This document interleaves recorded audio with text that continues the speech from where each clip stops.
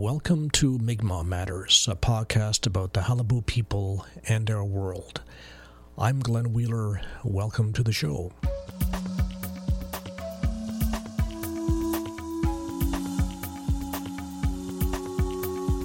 It's December, and winter has descended. Darkness comes sooner in the day. Reading from the Mi'kmaq Spirit website. As winter came on, the Mi'kmaq established their winter camps and turned to hunting large mammals such as bear, moose, and caribou. While these large animals were their primary food source, smaller animals were also harvested. They hunted with bows and arrows and lances, or trapped animals with snares. In deep snow, the Mi'kmaq hunters had an advantage, since the heavy animals were slowed down by snowdrifts, while the hunters were able to move about easily using snowshoes, sleds, and toboggans. The English word toboggan is borrowed directly from a Mi'kmaq word. This is a land of 4 seasons, and winter is one of them.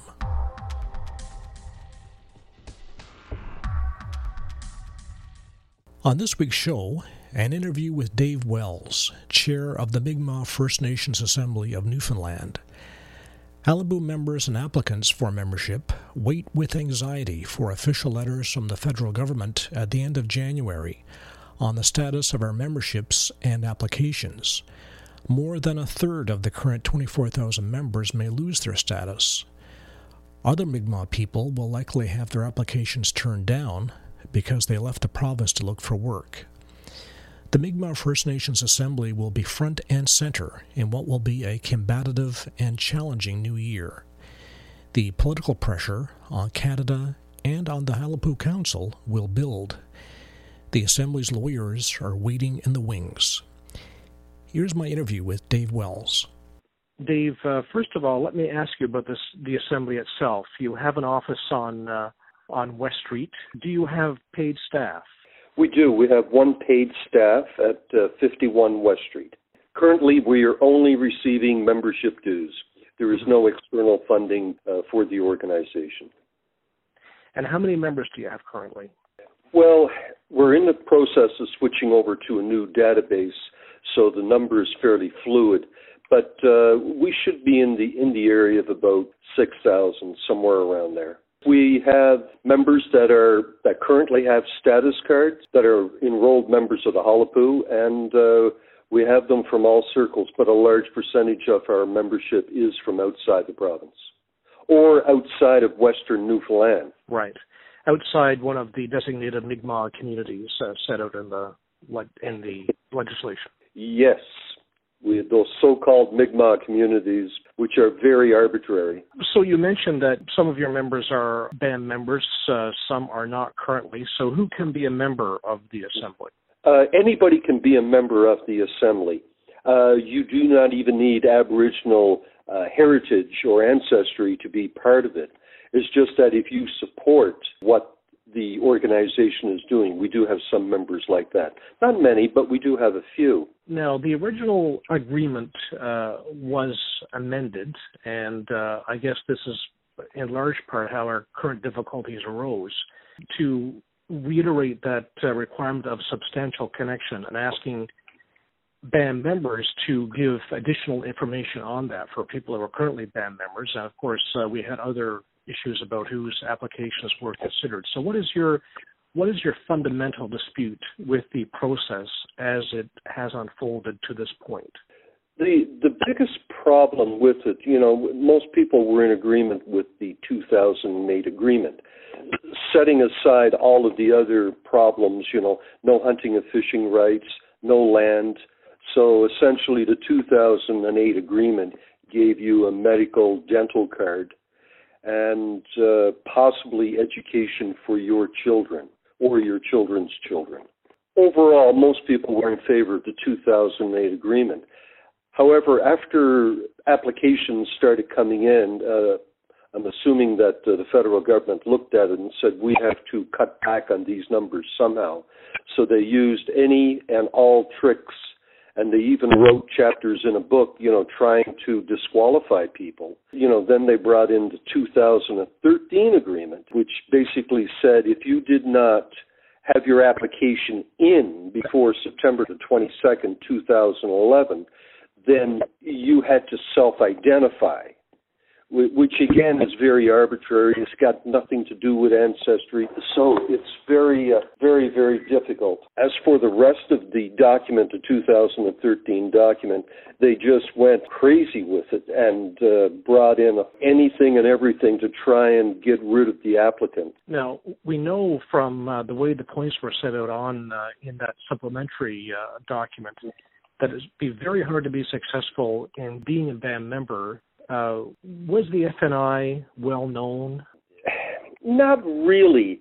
It was known in small circles, and at its heyday, the FNI, Federation of Newfoundland Indians, had approximately 6,000 members, and that was probably at their height. And when they formed the agreement, there was really no mention of the FNI other than the negotiation with the 2008 agreement. And there were people that tried to get into the Federation of Newfoundland Indians.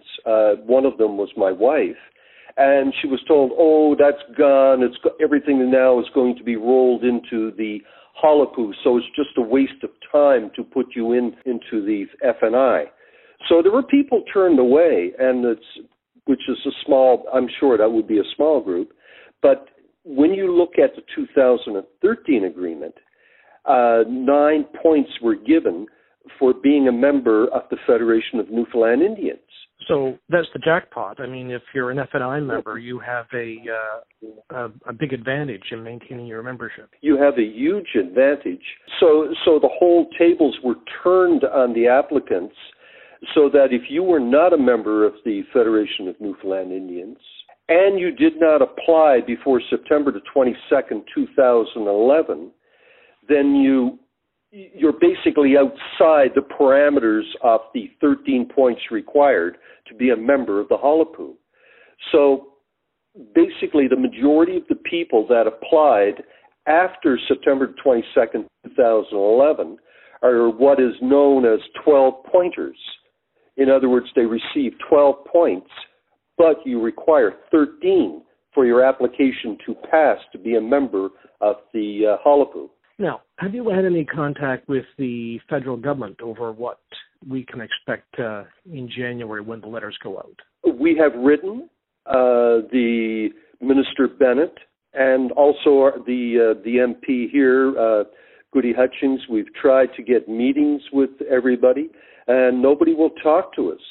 So, everything is just unfolding. And the other problem is that the only person that actually took the time to talk to us was Premier Ball, the Premier of Newfoundland. So, of course, he's limited in what he can do because this is a federal responsibility. What did he say he could do anything on behalf of the Assembly? Well, basically, he told me that they would be writing a letter to the Prime Minister outlining some of the concerns, that the way that this is structured right now, it will be a divisive document which will take families and put a splinter right through it, so that what's going to happen is that the mother and father are living in a so-called Mi'kmaq community in Western Newfoundland.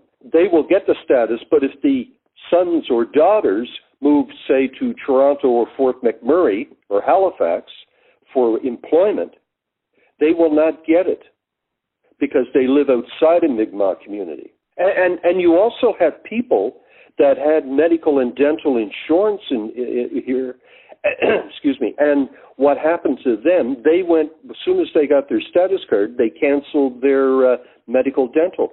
So come the 31st of January, some of these people will not have any medical or dental coverage.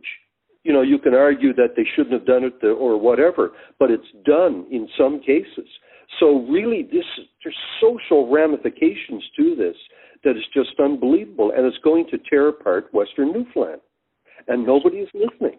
How about the MP, Goody Hutchings? Has she been supportive, and what can she do in her role as MP?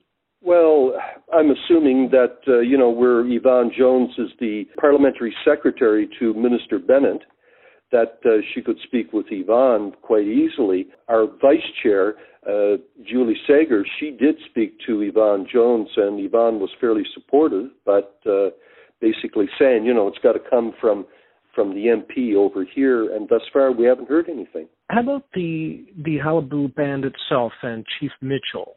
Have you had any discussions with him about the issue?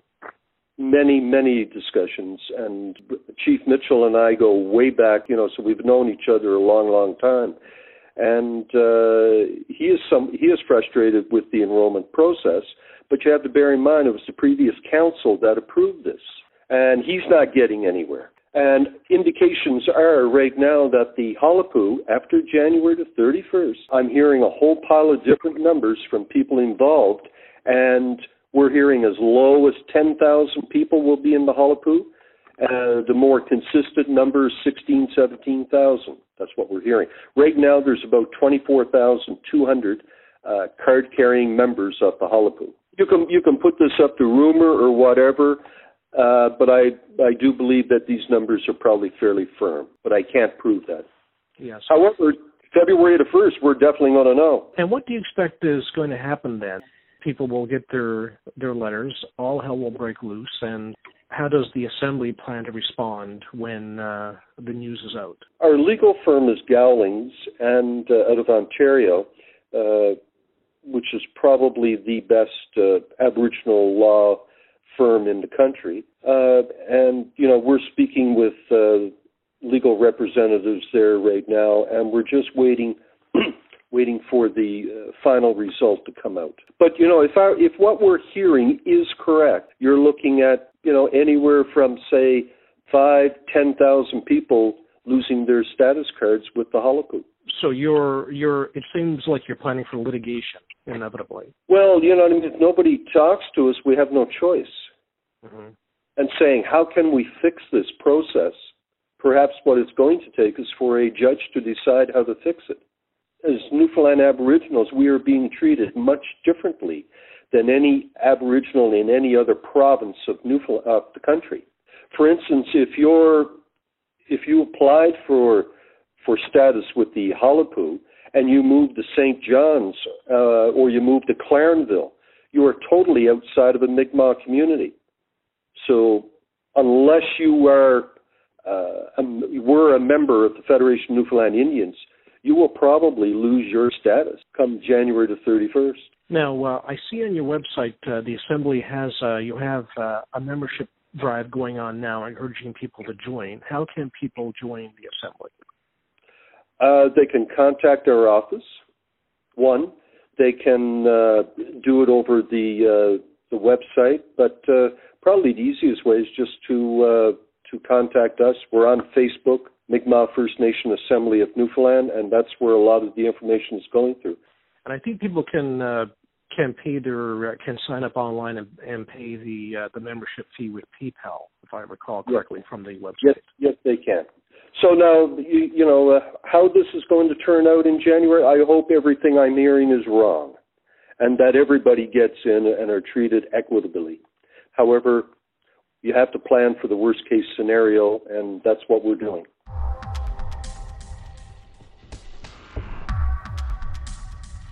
Now, David, the last thing I wanted to ask you about is I hear that you've had some discussions with the Congress of Aboriginal Peoples, CAP. We did, and there's a couple of things out there right now. One is we were looking to that group because they represent non-status or landless bands, shall we say. However, there's a push on right now for the Qalipu to move over to the Assembly of First Nations, and that would pave the way for us to go and join the Congress of Aboriginal Peoples. Do you see that happening over the next year? What would be the timelines involved there? I had hoped that it would have been a done deal by now, but I don't know what is the holdup with the Halapu moving over. I know everybody wants them to move, and I would think that after January the 31st, they will move over. So then that would pave the way for us. We would go through the process of joining the Congress. But there's another point here that, a lot of people are missing, is that this is right now is basically an agreement in principle. It has not been ratified, the 2008 and 2013 agreements. So, the Halapu can pull out of this and say, look, this is being done wrong. We've got to go back to the table and come up with a whole new set of guidelines for enrollment. They can make that decision because either party, the federal government or the Halapu, can pull out of this with, I believe, 30 days' notice. And has Chief Mitchell given you any indication he's prepared to do that? No. However, that's a big decision. I have to be fair to the members of Halapu, but you also have to look at, come January the 31st, how many people will not be members of the Halapu. Dave Wells, chair of the Mi'kmaq First Nations Assembly of Newfoundland. You can find the assembly online, www.mfnan.org. And that's it for the show. Thanks for listening to Mi'kmaq Matters. Thanks to Allison Baker for technical assistance here in the studio. Thanks also to artist Marcus Goss for permission to use Celebration Time. Follow us on Twitter at Mi'kmaq Matters. That's MIQ Matters. Check us out online, mi'kmaqmatters.blogspot.ca. Listen on SoundCloud or subscribe on iTunes. This is Glenn Wheeler. Till next time.